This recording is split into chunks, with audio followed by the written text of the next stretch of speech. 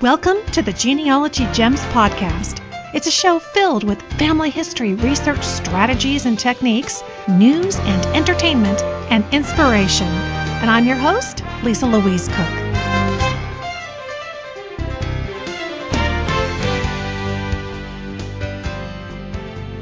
Hello and welcome to Genealogy Gems podcast episode number 182.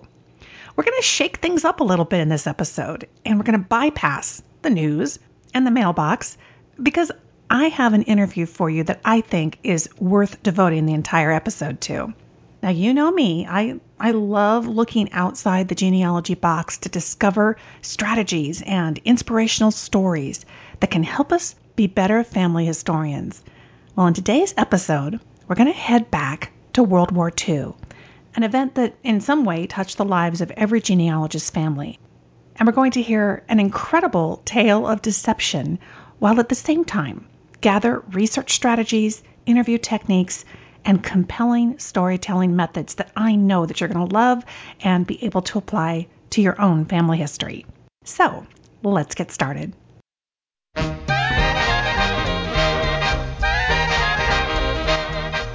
If I've learned one thing in genealogy, it's that things aren't always as they seem. And a unique example of this comes out of World War II. In the summer of 1944, a hand-picked group of young GIs landed in France to conduct a secret mission. They were to create an elaborate facade of military might for their audience, the German army. So there's 1,100 men who have one goal: to fool the enemy into believing that they were an American army, thousands strong, and draw their attention away from the actual fighting troops. Get ready to go behind the curtain of the 23rd Headquarters Special Troops, known as the Ghost Army, with my very special guest, Rick Beyer. He is the author of the book, The Ghost Army of World War II: How One Top Secret Unit Deceived the Enemy with Inflatable Tanks, Sound Effects, and Other Audacious Fakery. Hi, Rick. Hi, how are you doing?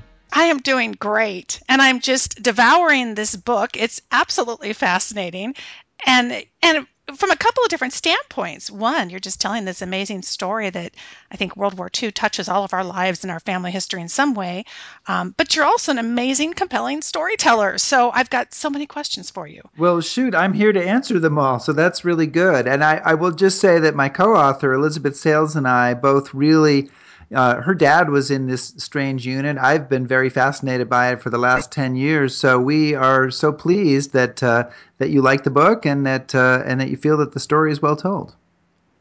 Well, set the stage for us. So there's 3 divisions of this ghost army, and what were they doing? Right. So, first of all, the official name of this unit was the 23rd Headquarters Special Troops. I always think that's the first piece of deception, right? Because it's really a boring name for a really fascinating unit. And so their goal is as you said, battlefield deception. And they're basically a traveling roadshow capable of setting up a deception, doing it for a few days, packing it up, and then doing another one someplace else, a week later. And they're multimedia. So as you said, they had 3 different units inside this unit doing 3 kinds of deception, and then they would all work together for the same goal. So the 3 different kinds of deception are visual, sonic, and radio. And just in brief, the visual deception is inflatable tanks and trucks and artillery and anything you can imagine that can be set up to create tableaus so that from the air, enemy reconnaissance, it looks, oh my goodness, there's a tank division here, or there's an infantry division with artillery here, or whatever.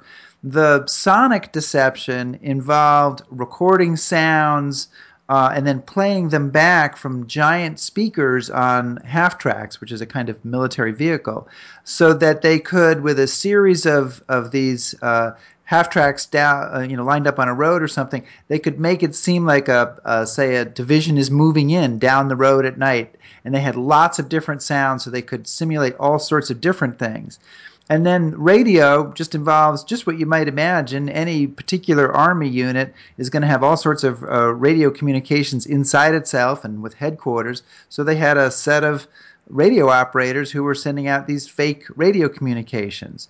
So they kind of went to war with these three kinds of deception, all working together to create the phony picture that they wanted the enemy to believe, so that the enemy might think that there's 30,000 men with tanks and a bunch of stuff in a certain spot, when in fact there's less than 1,000 who have nothing but inflatables and sound effects. They were really taking advantage of how strong our imaginations are, weren't they? Because they were creating this feeling and this sense, even though their eyes weren't necessarily, I mean, their eyes saw the rubber tanks from a distance, but they weren't up close and having full, total proof.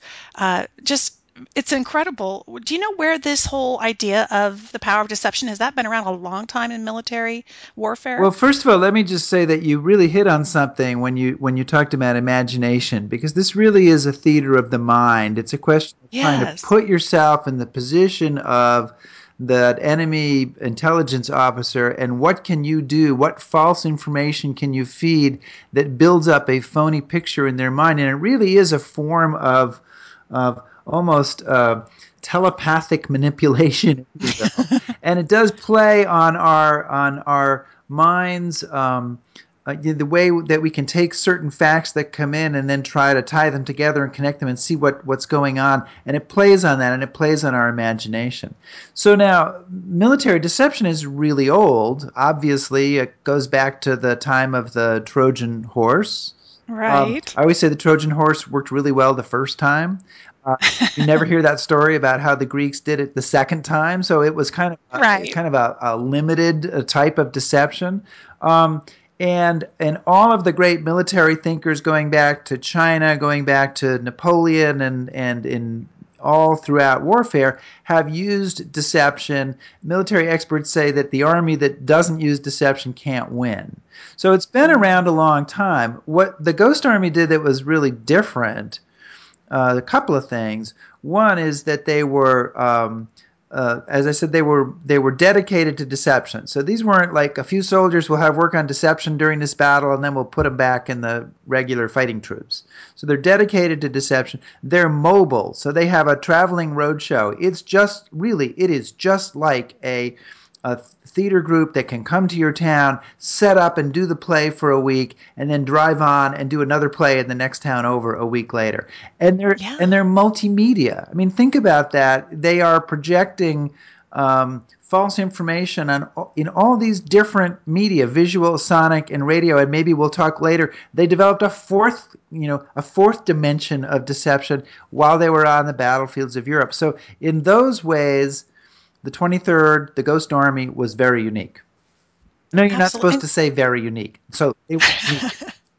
Exactly. Well, and I was reading in the book early on, you mentioned that there's a very famous actor who was really advocating using this type of warfare in the Navy, and that was Douglas Fairbanks Jr.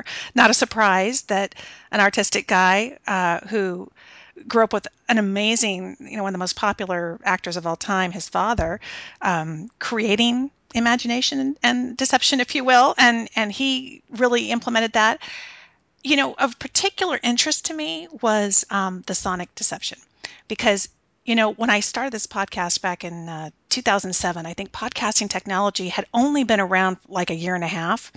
So it wouldn't have been possible to produce a show like this just a couple of years before.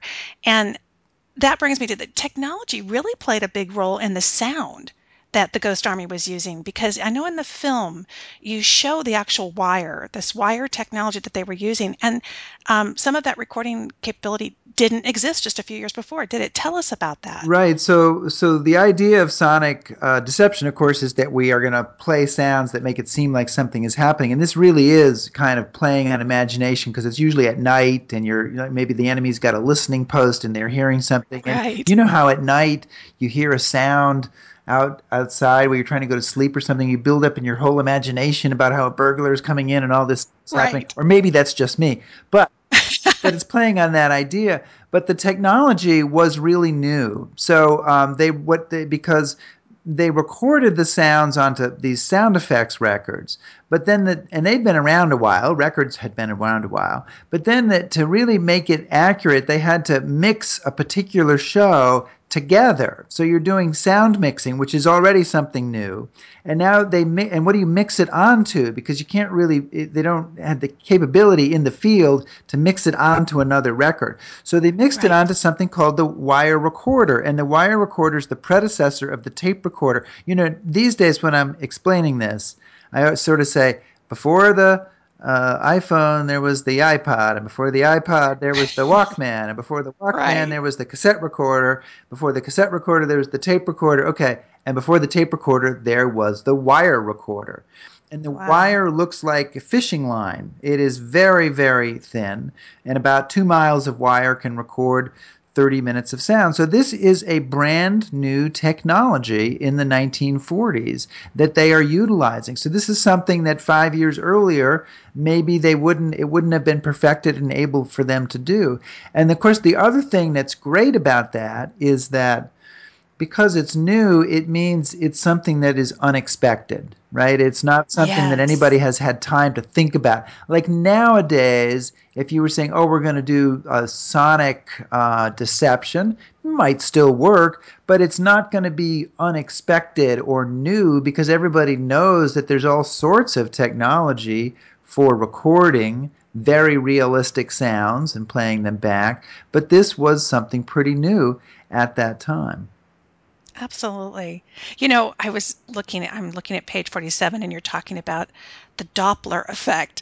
And I thought, this is incredible because not only was this just totally new and they're figuring out how to mix the sound and everything, but they're also dealing with how it could be a giveaway, how sound moves and this Doppler effect and the effect that it has on the trucks. And they were solving those questions and those problems real time. It was just Right, and incredible. really fast. And of course, the Yeah. Doppler effect, that's the thing when we see if a race car goes by us and it goes, and Right. the sound tone changes, right? And so if you record a vehicle and that happens, it's going to sound like it just went by you. But if you're a observer 10 miles away, that's going to be a giveaway. And that is really an example of the kind of detail that they had to get right to carry off these deceptions. It's like if you make a realistic painting, a trompe l'oeil painting, a beautiful, Mhm. realistic painting, let's say of a hole in the sidewalk with a dragon underneath it. And we've all seen these things on the internet and they're amazing looking. But if you get one little shadow wrong, the whole thing suddenly doesn't seem realistic anymore. And that's the Exactly. kind of detail, whether it was on that recording that way on the sonic deception, and they recorded all sorts of, like, they recorded sounds of tanks going uphill or tanks going downhill, tanks changing gears, of people setting up bridges, of people unloading from trucks, all these different things, so that they could create really realistic, detailed scenarios that would have be so convincing that the observer who's listening 5 miles away, they might not pick up every detail, but their mind is not then suddenly going, wait a minute, there's something wrong with this. And that's part Right. of the magic of their deception.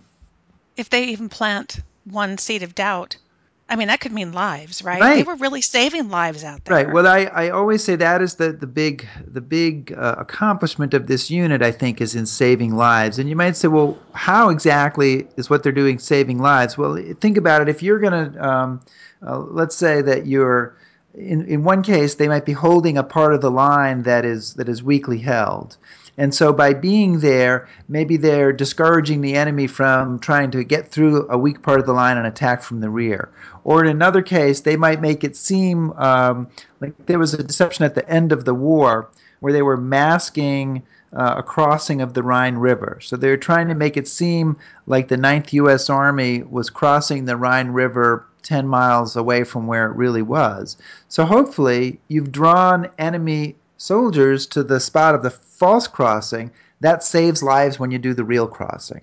And yes, Yeah. any detail wrong, one detail wrong, and it's like the thread in the sweater, right? You pull on the one thread and you start pulling and the whole sweater can unravel. And Exactly. that's why Well, it's important to get an right. example of that was the deflated gun barrels. Tell the listeners about they were had to deal with the fact that what if these rubber tanks start to deflate? I mean, air doesn't last forever. Yes, well, I live in New England, and we've learned a lot about deflation here in the last 7 months with the New England Patriots and Deflategate. Yeah.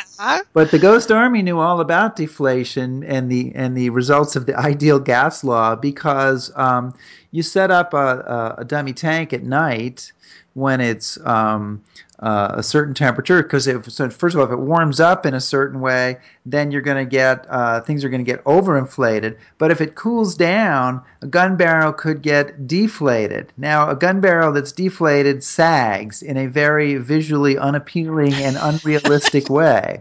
And so you really want to avoid that. As one of the soldiers said, we didn't have any guns that pointed into the ground like that.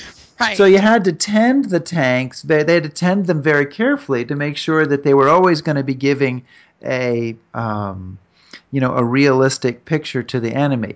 And the other result of this, of course, I've interviewed many 80 and 90-year-old veterans about Ghost Army deceptions, and every one of them has a good Viagra joke about the deflated gun barrels. So it's just something Exactly. you have to live with as a Yeah. filmmaker and historian. It's a real visual. I hope that when everybody gets done listening to this, they will go check out your film, which is, I've watched it on Amazon because it's quite a visual. More with Rick Beyer and the Ghost Army right after this.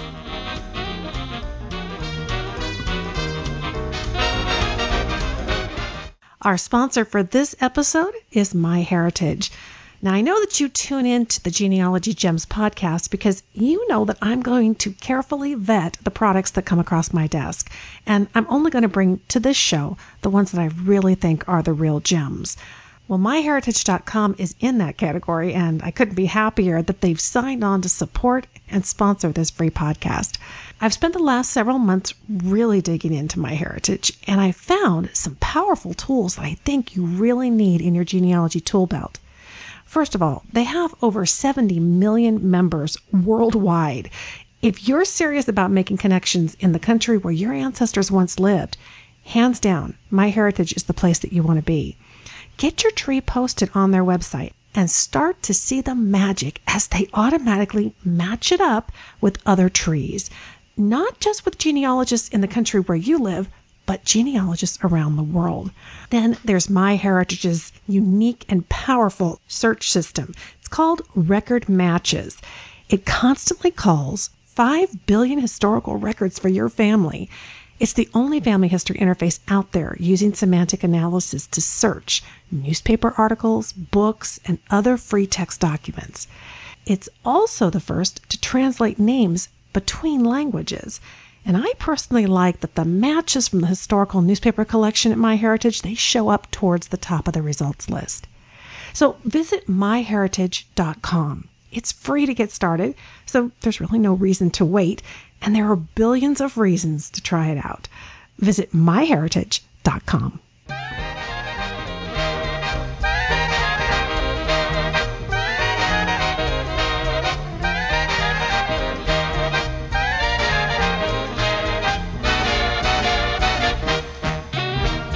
You were telling a story also that I just think is hysterical about the French. There were a couple of French Oh, guys sure. who came upon some tanks with some problems. Tell us what was Well, this is happening. a story told to me by Arthur Shillstone, one of the veterans of this unit and a tremendous gentleman and illustrator, painter. And Arthur was a young corporal, and they were setting up some of their tanks in France, and this was early on, so they weren't necessarily quite as expert at keeping people away from this as they were doing it. And somehow a couple of Frenchmen blundered through the security perimeter. They were on bicycles, and now Arthur's trying to shoo them away. And he said, they weren't looking at me. They were looking over my shoulder. And what they thought they saw was four GIs lifting a 40-ton Sherman tank and turning it around. And he said they were looking at me and they were looking for answers. And finally, I just told them, the Americans are very strong. And I love yeah, that. and it's and Arthur painted that. Actually, he made a painting of that after the war that we used both in the film and it's in the book. And of course, since you've looked at the book, that we have hundreds of photos and artworks and maps and diagrams and memos and everything else. It's a very visual. We have tried to tell the story in a very visual way, in addition to just some good storytelling. Well, and that's exactly why I thought that our family history listening audience would be so captivated by this. Not only this great story, but also the way you told it and the way that you used graphics and things that just kind of keep people pulled in. And I wanted to talk about that a little bit because, well, first of all, I know you talked about interviewing some of the guys, and I was looking at some old newspapers online, and back in 1945, when Chesney comes back, there's an article, Soldiers Unit Fought with Rubber Guns, Dummy Tanks. So when they got back, they could kind of allude to and talk a little bit about what had happened, but they were really under wraps for a long time, weren't they? They couldn't talk about this story. The secrecy is a really complicated issue, and I still not sure that I have grasped exactly to what degree this was secret and how it was kept secret. But when they came back from the war, during the war, obviously, it's incredibly secret. And they are not supposed to tell anybody, any fellow soldiers, anybody outside the unit, court martial offense. So they come back, and a soldier in July 1945 named Sebastian Messina spills the beans to his hometown newspaper in Worcester, Massachusetts. And so they write an article and then they send it to the censors because it's wartime. So there is Right. censorship. And the army says, don't print this, it's secret. And so then the war ends. We drop the bomb, Japan surrenders, and the paper decides they can print it. And so they print the story, and it then Wow. leads to all these other stories. Now, I think the army still wanted to keep it secret. I think the paper kind of jumped the gun, but it leads to a burst of publicity. But then the army somehow pretty effectively shuts that down, so that after this burst of publicity in 1945, there really isn't anything for 35 or 40 years after that. And and many of the soldiers say that they were told to keep it secret. Not all of them say that, but Hmm. many of them. But the officers seem to have been given a really strong admonition, and the guys in the sonic unit seem to have been given a very strong secrecy admonition. And I think if you're trying to piece it together, I would say that the army was not particularly concerned about people talking about inflatable tanks, but they were concerned about the methodologies of how they put these deceptions together. Hmm. Being out there and being too well known, so they're trying to keep that secret. And in fact, some of the one of the soldiers in the unit, an officer in the unit, went on to become an aide to President Eisenhower. He tried several times to get the official history of the unit declassified. That's a document that's in the National Archives. And he Hmm. couldn't do it. The Army wouldn't declassify it. So clearly they were trying during the 50s and 60s to keep it secret. And then eventually by the 80s, they were much less interested in doing so. And then it really was out. And they probably didn't know if they'd want to turn around and use this again. They had the Cold War going on Right, and, all these concerns. right. And you talked about interviewing these guys. And, when we're doing family research, we spend a lot of time interviewing our older relatives. And you were interviewing people who, like you said, many of them had, for years and years and years, felt like they couldn't even tell their wives what they had done.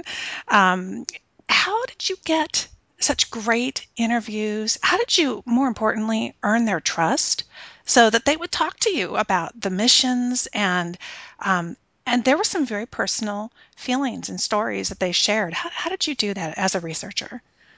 Well, I originally discovered the story through somebody whose uncle was in the unit. And so we went to the first, actually, the last reunion that they had, which was in 2005.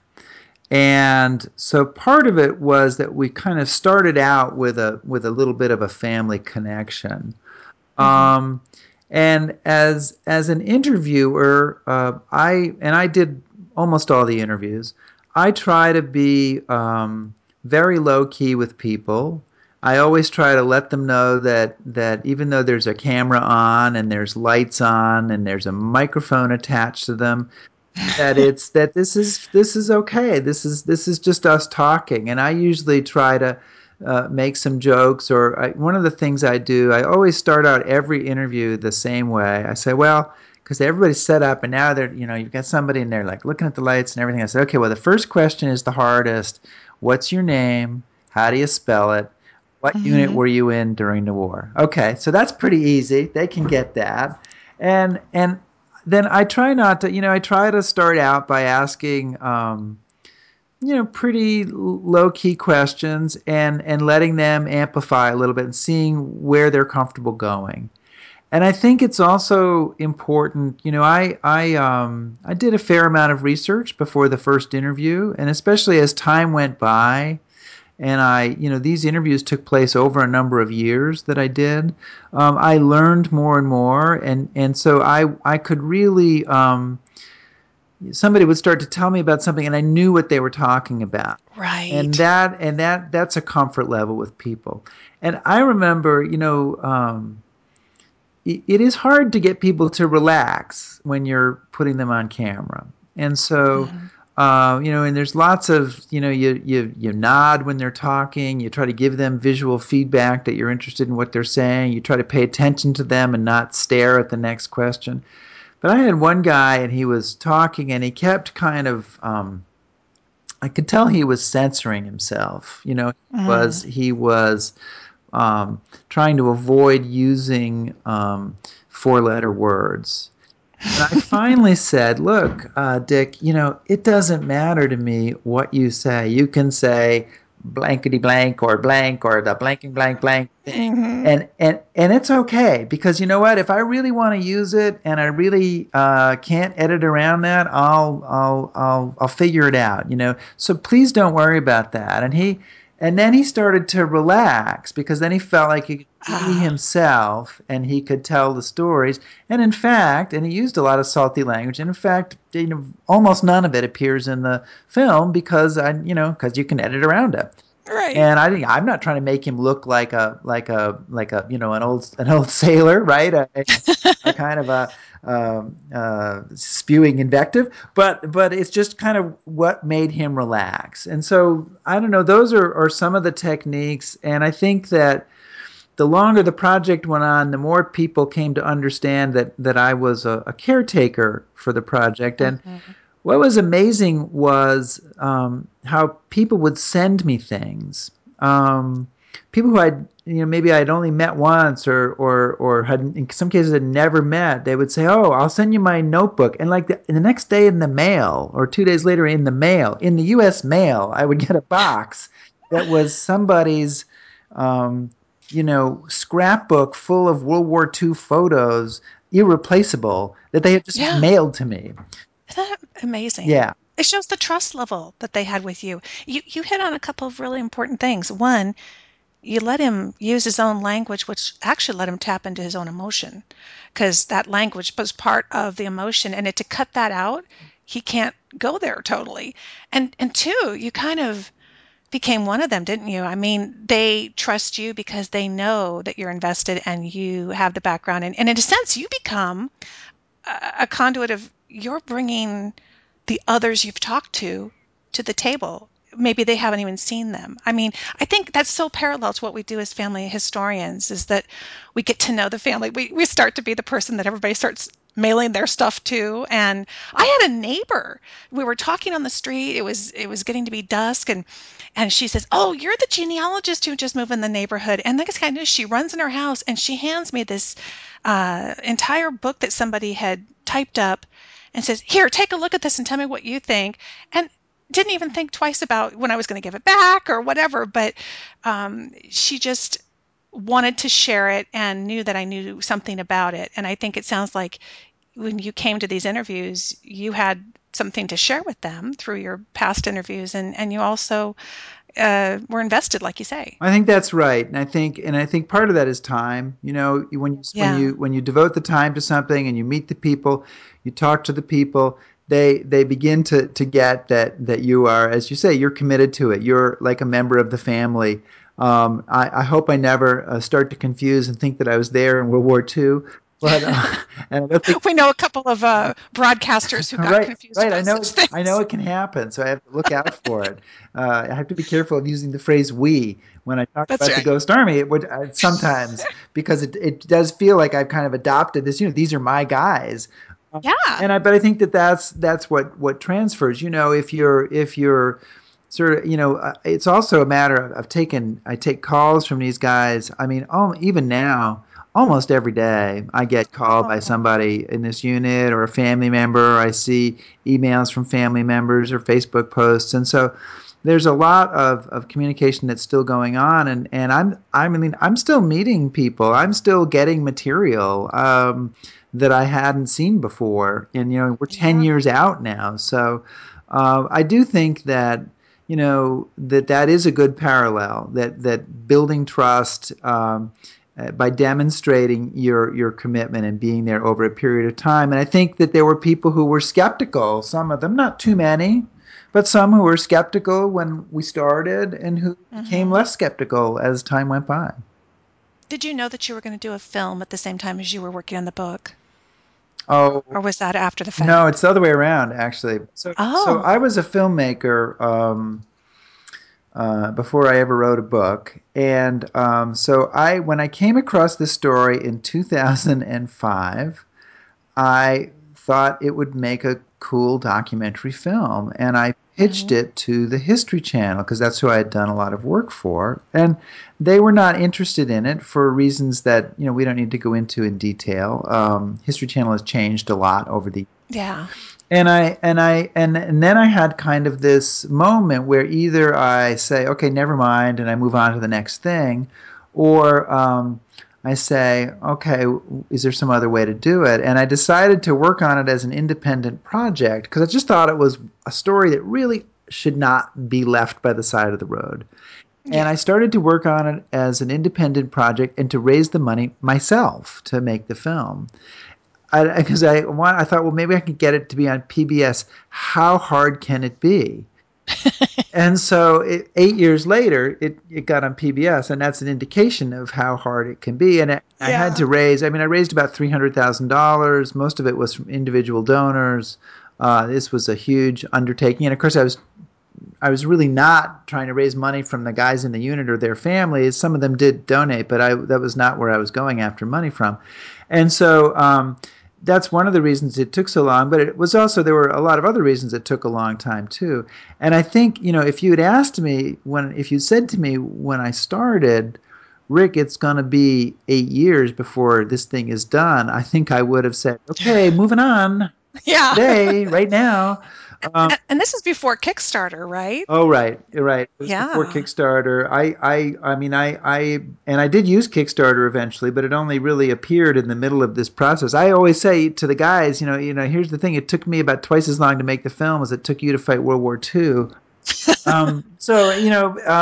But I had no idea when I started that this was going to become kind of like a life project, and that's Yeah. really what it's become. It's 10 years now, and it's not really over because now the movie rights have been optioned, and I'm still speaking about it and talking about it in a lot of places.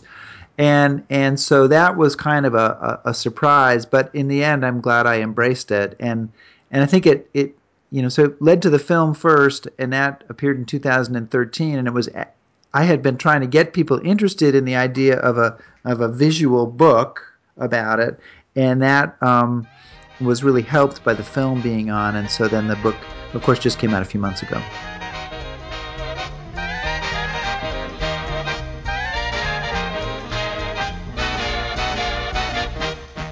We're going to take a quick break, hear from the sponsors who make this free show possible, and get right back to the Ghost Army.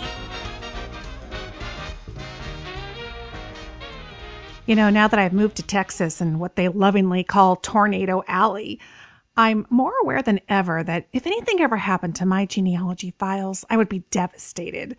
And boy, have my files expanded since I started this research at the ripe old age of 8 years old. As genealogists, we don't just have paper files anymore, but we also have digital files like our genealogy database and precious old photos that we've spent hours scanning. No matter where we upload our family tree or anything else relating to our family history on the web, the responsibility for the total safety and security of our files lies with us. That's why I'm so proud to announce that Backblaze is now the official backup of Lisa Louise Cook and Genealogy Gems. For the past few years, I've been researching and I've been test driving backup services, and hands down, Backblaze is my choice. It's certainly the easiest service to use, and I love their free app that allows me to access all my files on my smartphone and my tablet. Plus, it backs up everything, including my video files. Yikes, I didn't realize before looking at Backblaze that other services skip over backing up videos. So don't wait another day to ensure that all your files are safe and secure. Back them up like I do with Backblaze. Head to backblaze.com/Lisa and scroll down. You'll see my smiling face there and a great offer. Just $50 for a year's peace of mind and the best cloud backup around. Go to backblaze.com/Lisa.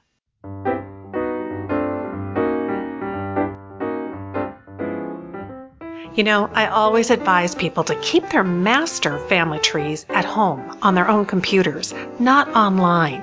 The family tree software I recommend is Roots Magic, and I'm pleased to announce that Roots Magic 7 is out, and it's better than ever.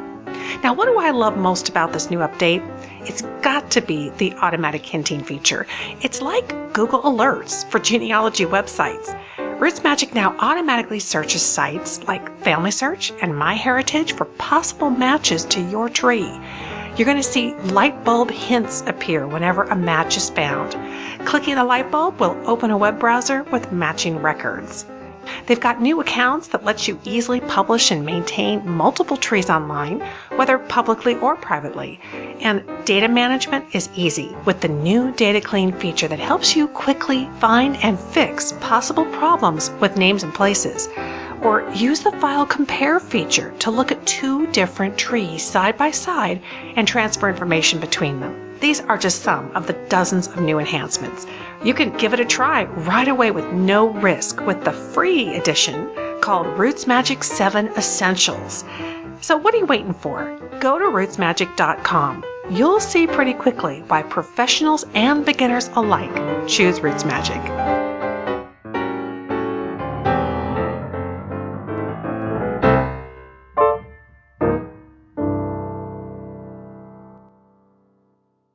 Let's talk about the book as far as storytelling. You know, when I was reading this article about Major Chesney, it says that they were in charge of 100,000 displaced persons, some of whom would appear in the book. And I looked at the book and I thought, there's artwork in here of these displaced persons, people left with nothing after the war. And I couldn't help but think, as a family historian, what happens if somebody opens this book and they recognize a face or something? It was just so touching to me how personal all the artwork was. How in the world did you decide what went in and what went out? And it looks like you had quite an abundance of material to work with. Wow, there's about 9 things in that question I want to address, and so, I know, are we sorry. going to be here? Do we have another 3 or 4 hours? Of course, yes, I'm yours. Come on. Well, I mean, first of all, we should point out to people who haven't seen the book, there were a lot of artists in the visual deception unit, and the Army recruited artists in order to use their art skills in setting up these giant visual deception installations, and so many of them spent the wartime painting and sketching in their spare time, the same way that I might write in a diary or somebody else might take photos. And so, and some of them went on to become famous after the war, most especially Bill Blass, the fashion designer, possibly the best known one. But so we have included in the book a lot of artworks, and I have been collecting these artworks for for 10 years. And I don't mean physically collecting them because most of them stay in the collections of the families, but with collecting kind of digital versions of them. And I do think that they offer an amazing personal view of what it was like to be in the war zone in 1944 and 45, because it's not like action military art, it's bombed out churches and it's orphan Mm-hmm. children and it's paintings of each other and all sorts of stuff like that.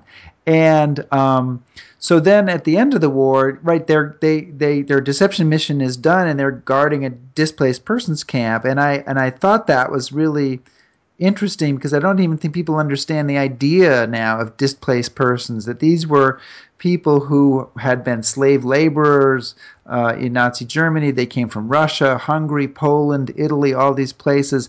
And now there's the question of how do you take care of them? How do you repatriate them? Do they want to be repatriated? And so Mm-hmm. the soldiers are kind of thrust into that, and they're interacting with these people. And as you say, there's all these paintings and sketches of them. So, I mean, in terms of the selection of images, my co author, Elizabeth Sales, who is herself an illustrator and whose father, Bill Sales, was one of the artists in the unit, and his work is in the book, she really curated the book. And I just think she did an amazing job of selecting the artwork, which comes from many sources, and there's a lot more of it than what's in the book. And I do think, it's very interesting, the idea of that people might see something, that somebody from the displaced persons camp might see something, but it goes beyond that. Now I'm leafing. Can you hear? I'm leafing through the book to Yeah. find this. There is a painting of a small boy on page 79. His name is Paul Yes. Greve. And well, guess what? Through a series of circumstances, we were visiting this town where this picture was painted in Trevière, France, and we had a copy of this picture, and somebody there knew that family, and we met his brother on that day. And then a few weeks ago, when I was back in Trevière, I met Paul. Oh my He's a gosh. retired Renault engineer, probably about 80 years old now. A delightful man, doesn't speak any English, but his son was there and he translated. And so yeah, he is somebody who quite literally, has found himself in this book. And I have to tell you, there, not just from the paintings but also from the photos, I got several circumstances where people, one of the great ones, somebody saw a name on the screen. There was a drawing of a man on the screen, and they saw there was a name on it, and they thought, "Oh, is that so and so's father? That's the same name." And Oh, they asked this person, and they didn't even know that their father was in the Ghost Army, but they had the same drawing. I mean, they had a copy of the same wow. drawing, so they knew it was the same. They knew the connection was right, and they contacted me, and they were just, I mean, tearful. I mean, Yeah. incredibly excited. And I've had a number of people who've kind of, because they see the film or they see the book and they see somebody in there who they recognize a name or they recognize a parent or something, that it helps connect them to the story. So that has been very rewarding and very cool. That's amazing, and I'm sure it's amazing for the family. I don't know. I get this sense that you were kind of picked for this. Somehow you got picked. There's a big responsibility, and here, you know, those kinds of things happen every day. One of my favorite pictures, I don't know why, is the picture of the lozenge box that held the paints. I just think and I think it's amazing that you included a photograph of a physical item like this, because it just looks like, 5 years of painting through, the meadows and the foxholes and all the places that they were at. I want to wrap with talking about storytelling because I think that you're so talented at that. And one of the things that jumps out in this book, and I think every genealogist who looks at this book and go, "Oh, if I could only put something like this together from my family," because it's great stories, it's great imagery, and you know what you've got in here? You've got awesome chapter titles. What? I can tell you put a lot of time into that. And you can't help but read one of these chapter titles and go, oh my gosh, I have to go turn to that chapter. I have to read it. I have to keep reading. And genealogists get a lot of glazed over looks from their family members sometimes when they try to share the family history. No one's going to glaze over when they look at this book. What was your thought behind all this fantastic, the titles and the storytelling? How did you make it compelling so they wouldn't put it down? Well, first of all, there's some of that is my experience in advertising, right? I spent 15 years in advertising. There you go. I'm always trying Yep. to get attention. I have always had a personal interest in kind of the odd, quirky stories in history. I mean, it's what drew me to the Ghost Army. But beyond that, I wrote a series of history books called "The Greatest Stories Never Told," and each one of them is like a little focused. 200-word story about some strange turning point in history. So I have a lot of experience, and that book series came out of a series of history minutes I did for the History Channel. And I say all this by the way of saying I have a lot of experience in kind of very focused, sort of short form storytelling. And I get impatient with kind of wandering around. I want to get to the meat. I want to get to the interesting Yes. stuff right away. And that is always on my mind. So two of the things, to answer your question, one, when doing the chapter headings, I mean, I did think about it, and I thought about what it's going to look like in the table of contents. And can a lot of them are quotes. What is something that's rather than saying July to August 1970, 1944 or something as a chapter title, what can you do that really pulls the essence of it out there? And Yes. then the other Yes. thing I tried hard to do, is I tried to start every chapter with a story or in a moment. There's an expression in storytelling, a Latin expression, in media res, which means to start in the middle of things. And so if you think about it, the book starts in the middle of things because it starts with an operation that they're doing in September 1944. And kind of every chapter, now I have to look and see if this really happens, but most of the chapters kind of start a little bit in the middle of things and introduce a character or a story or something interesting to kind of get you going into the chapter. So I think that those are ways that I try to use storytelling and use some vivid language and sort of word pictures to try to attract and draw people. I love it. Fantastic advice. Amazing word pictures, not trying to tell the whole kit and caboodle in one sitting, but getting to the meat of it. I love that. That's what today's impatient audience kind of wants, Right. Well, really, particularly our if you kids. think about it, this book, because it has a lot of pictures in it, and so it's very visual. And I'm a filmmaker, so it makes sense that I have a lot Hmm. of pictures in the book. It's about 40,000 words, 45,000 words, and a big sort of a standard kind of nonfiction book it might be 150, 200,000 words. So this is kind of short by those standards. So it has to have very focused, very um, quick payoff storytelling to fit it all in there. And so I really tried to stay, if it doesn't lead to something good right away, I'm dropping it out. I'm moving on. And that's I think good advice for anybody who's trying to write. Don't try to put in every detail. If somebody wants every detail, they can go back and go into the files and dig it up. But 95% of the audience is looking for some good bits. Absolutely. Well, there's some good bits in this book. It's called The Ghost Army of World War II: How One Top Secret Unit Deceived the Enemy with Inflatable Tanks, Sound Effects, and Other Audacious Fakery.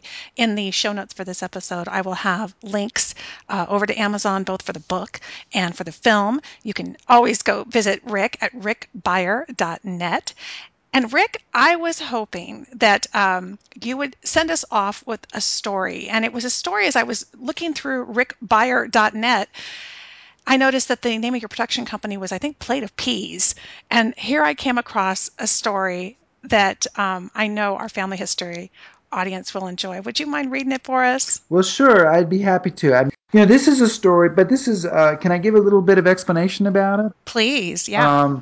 So this is a story that happened in my family, and I wrote it down really for the purpose of just writing it down. I didn't really write it with the intention of it being published, but I wanted to capture something about my mother who's involved in this story. And it's a story, of course, that we had told a lot as a family, so it was easy to remember. And then it ended up being published, and it's been translated into many languages, and it became the title of my production company. And I just got an email the other day from English teachers in Quebec who are using this story to teach English. So it's had a lot of life to it. But the story is called A Plate of Peas. And so here we go. My grandfather died when I was a small boy, and my grandmother started staying with us for about 6 months every year. She lived in a room that doubled as my father's office, which we referred to as the back room. She carried with her a powerful aroma. I don't know what kind of perfume she used, but it was the double-barreled 90-proof knockdown rendered the victim unconscious moose-killing variety. She kept it in a huge atomizer and applied it frequently and liberally. It was almost impossible to go into her room and remain breathing for any length of time. When she would leave the house to go spend 6 months with my Aunt Lillian, my mother and sisters would throw open all the windows, strip the bed, take out the curtains and the rugs. Then they would spend several days washing and airing things out, trying frantically to make the pungent odor go away. This, then, was my grandmother at the time of the infamous pea incident. It took place at the Biltmore Hotel, which to my 8-year-old mind was just about the fanciest place to eat in all of Providence. My grandmother, my mother, and I were having lunch after a morning spent shopping. I grandly ordered a Salisbury steak, confident in the knowledge that beneath that fancy name was a good old hamburger with gravy. When brought to the table, it was accompanied by a plate of peas. I do not like peas now. I did not like peas then. I have always hated peas. It is a complete mystery to me why anyone would voluntarily eat peas. I did not eat them at home. I did not eat them at restaurants. And I certainly was not about to eat them now. Eat your peas, my grandmother said. Mother, said my mother in her warning voice, he doesn't like peas. Leave him alone. My grandmother did not reply, but there was a glint in her eye and a grim set to her jaw that signaled she was not going to be thwarted. She leaned in my direction, looked me in the eye, and uttered the fateful words that changed my life. I'll pay you $5 if you eat those peas. I had absolutely no idea of the impending doom that was headed my way like a giant wrecking ball. I only knew that $5 was an enormous, nearly unimaginable amount of money, and as awful as peas were, only one plate of them stood between me and the possession of that $5. I began to force the wretched things down my throat. My mother was livid. My grandmother had that self-satisfied look of someone who has thrown down an unbeatable trump card. I can do what I like, Ellen, and you can't stop me. My mother glared at her mother. She glared at me. No one can glare like my mother. If there were a glaring Olympics, she would undoubtedly win the gold medal. I, of course, kept shoving peas down my throat. The glares made me nervous, and every single pea made me want to throw up. But the magical image of that $5 floated before me, and I finally gagged down every last one of them. My grandmother handed me the $5 with a flourish. My mother continued to glare in silence, and the episode ended. Or so I thought. My grandmother left for Aunt Lillian's a few weeks later. That night, at dinner, my mother served two of my all-time favorite foods, meatloaf and mashed potatoes, and along with them came a big, steaming bowl of peas. She offered me some peas, and I, in the very last moments of my innocent youth, declined. My mother fixed me with a cold eye as she heaped a huge pile of peas onto my plate. And then came the words that were to haunt me for years. You ate them for money, she said. You can eat them for love. Oh, despair. Oh, devastation. Now, too late, came the dawning realization that I had unwittingly damned myself to a hell from which there was no escape. You ate them for money. You can eat them for love. What possible argument could I muster against that? There was none. Did I eat the peas? You bet I did. I ate them that day and every other time they were served thereafter. The $5 were quickly spent. My grandmother passed away a few years later, but the legacy of the peas lived on, as it lives on to this day. If I so much as curl my lip when they are served, because, after all, I still hate the hard little things, my mother repeats the dreaded words one more time. You ate them for money, she said. You can eat them for love. I love that story. True, Thank you so true much for story. sharing that. True family story. Oh, that is so fantastic. Rick, this has just been an absolute joy. Thank you so much for spending the hour with us. I know I just took up your whole morning, but it was worth it. We're all gobbling it up. And I know we're going to really enjoy the Ghost Army book as it's part of our Genealogy Gems book club.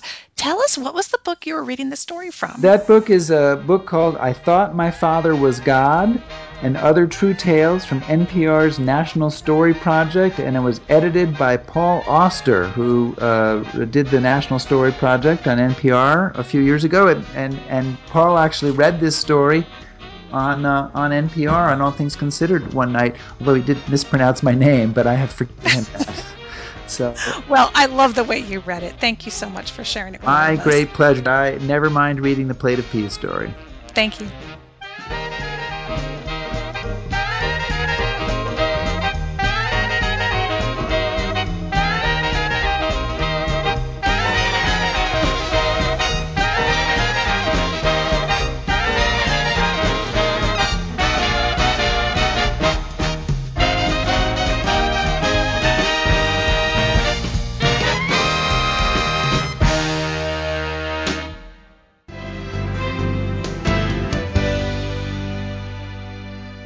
Thanks so much for joining me for Genealogy Gems podcast episode number 182. If you enjoyed this episode, I sure hope that you'll share it with your friends and your family. I know a lot of you have the Genealogy Gems app, and it's super easy to share any episode using the app. Just tap the episode and then tap and share it on Facebook, Twitter, or you can send it by email. Your friends are going to thank you, and it makes me feel really good that you're sharing these episodes that we work so hard on.